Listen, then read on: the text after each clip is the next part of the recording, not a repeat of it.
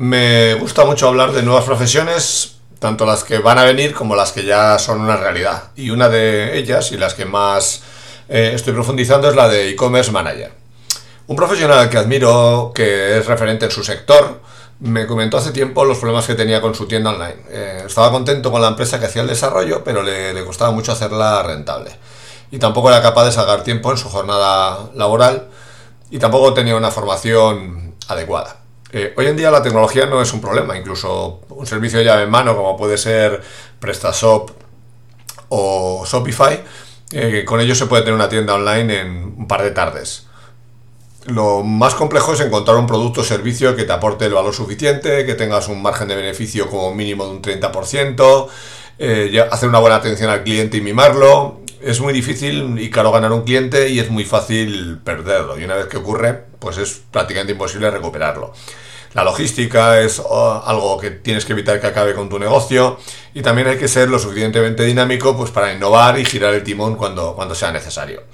Saber vender es una de las cosas que no se suele enseñar nunca, incluso se desprecia. Yo conozco a una de las mejores vendedoras que he visto nunca y al final tiene que ver un poco con la pesca, o sea, darse dar, volver. Bueno, podríamos hablar largo y tendido del tema. Y parte de los sectores técnicos lo importante es la tecnología, pero no nos preocupamos de cómo llegar al cliente, cómo aportarle soluciones y cuidar su experiencia.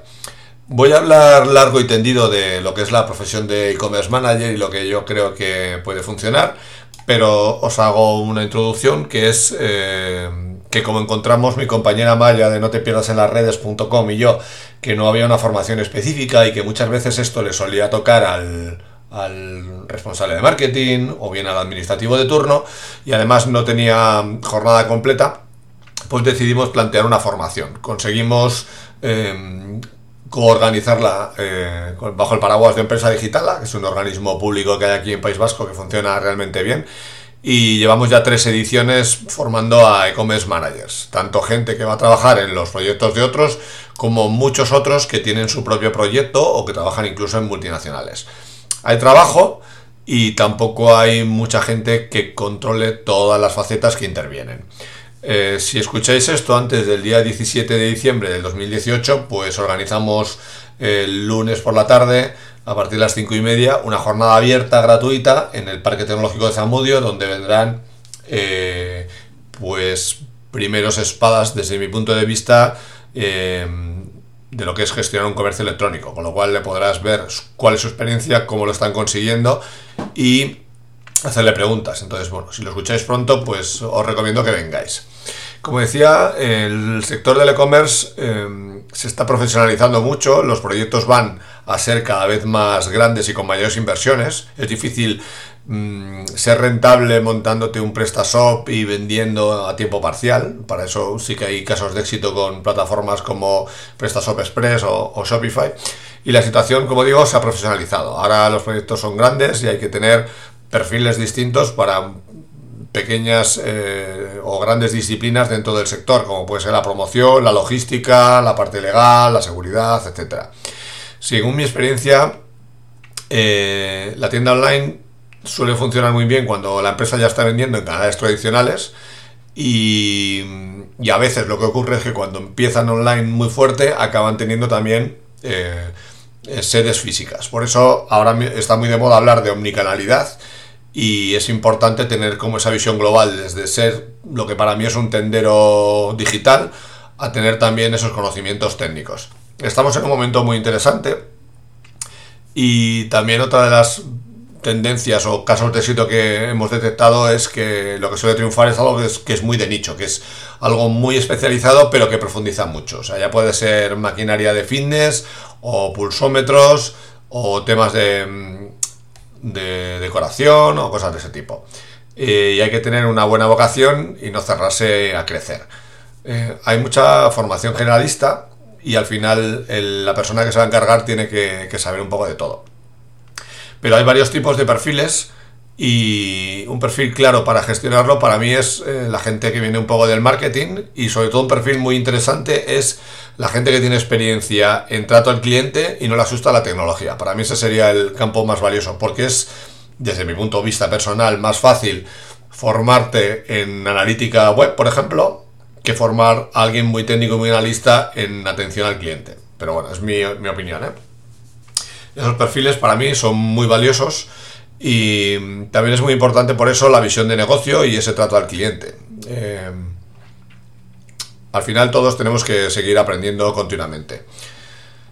Por eso decía que después de leer muchas ofertas de empleo relacionadas con este perfil, hay características que me gustaría destacar. Por un lado, hay que tener conocimientos y sobre todo mucho interés por la analítica digital y el trabajo orientado a los datos, porque eso es lo que te va a permitir luego tomar decisiones y sobre todo porque te vas a equivocar seguro, pues variar tu estrategia y salvar los muebles, digamos. No estar intimidado por la tecnología, porque no tienes por qué añadir código o tocar archivos del servidor, pero sí tienes que saber qué se puede hacer, qué no se puede hacer y tienes que dirigir a los profesionales que te den ese servicio. Te va a tocar también, si eres un e-commerce manager, pues implementar el plan de marketing digital, con lo cual, aunque no seas un especialista y contrates una empresa que lo gestione o incluso formes parte de un equipo, vas a tener que implementarlo y también vas a tener que conocer estrategias de publicidad en medios digitales, lo que viene a ser el SEM y cómo mejorar esa inversión, un pensamiento creativo para buscar formas de promoción que vayan más allá del simple gasto de dinero, porque lo que ha ocurrido en los últimos, diría, año y medio, 2 años, es que todo se ha encarecido mucho. Si antes podías hacer una campaña sobre alojamientos rurales, ahora es todo carísimo y tienes que buscar otras maneras de promocionar. Uno de los profesores o asistentes como ponentes del curso es Jaime de Pompey y ellos han derivado un poco y han apostado por la creatividad. Contaba casos muy interesantes, pues incluso en un Black Friday, como colocaron paneles negros en cada zapatilla y tú comprabas un poco en plan sorpresa. No sé, bueno, quizá fue Halloween, pero ponía un ejemplo muy interesante que era como en el fútbol. Si tienes que andar comprando jugadores y gastando mucho dinero, pues igual tienes que empezar a apostar por la cantera.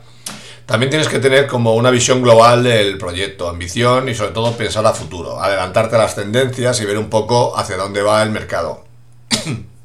Esto se puede conseguir pues estudiando informes sectoriales, que los hay, o también haciendo una vigilancia estratégica. Tienes que tener conocimientos de un CMS, no de todos, sino de la herramienta que vayas a utilizar. Los líderes en el sector son PrestaShop y Magento, pero también puede ocurrir que estés trabajando con un desarrollo a medida, que en muchos casos es muy buena elección. Y por supuesto tienes que tener como mínimo inglés técnico para leer mucha documentación y un poco de inglés de negocio para trabajar en equipo. Para proyectos internacionales yo creo sinceramente que es más interesante integrar a profesionales de cada zona, porque hay como muchas peculiaridades culturales que no vas a conocer aunque sepas el idioma. Por eso recomiendo un libro que se llama The Culture Map, que habla precisamente de eso. Pero bueno, es recomendable si vas a trabajar en China tener algún tipo de ayuda en ese perfil.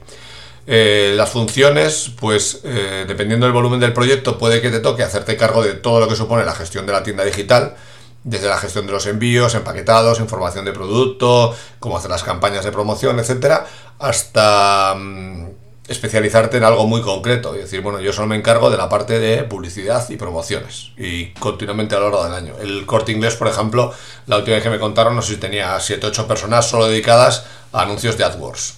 Evidentemente es otra liga, pero y como decía, las funciones del e-commerce manager está evolucionando en los últimos años. Estamos cambiando hacia perfiles de negocio especializados. Hay que trabajar muy bien con las conversiones y hay una disciplina o por lo menos un área que es el área esa de CRO de conversión que está tomando claramente la delantera de por dónde va.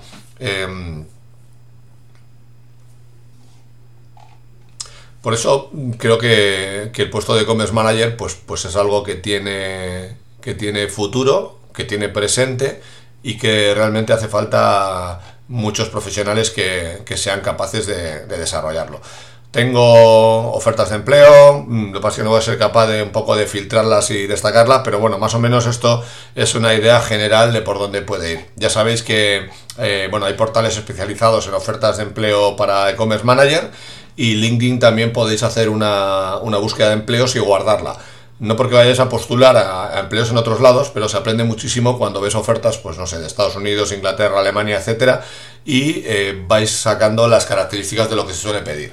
En todo caso, ya sabéis que las ofertas de empleo piden mucho más de lo que hace falta, porque a veces copian y pegan de otros lados y el que está haciendo la selección no tiene mucha idea de por dónde va, pero también hace falta ese factor diferencial. Entonces, si sabéis mucho de Snow, pues sois un perfil muchísimo más interesante, aunque os falte conocimiento técnico para un e-commerce de deportes de invierno. Entonces, bueno, es una de las profesiones que a mí me parecen más interesantes, y esto es un poco el modelo de ficha o de capítulo de podcast que quería hacer con respecto a muchas otras que tengo casi 100 recogidas sobre profesiones que para mí tienen futuro.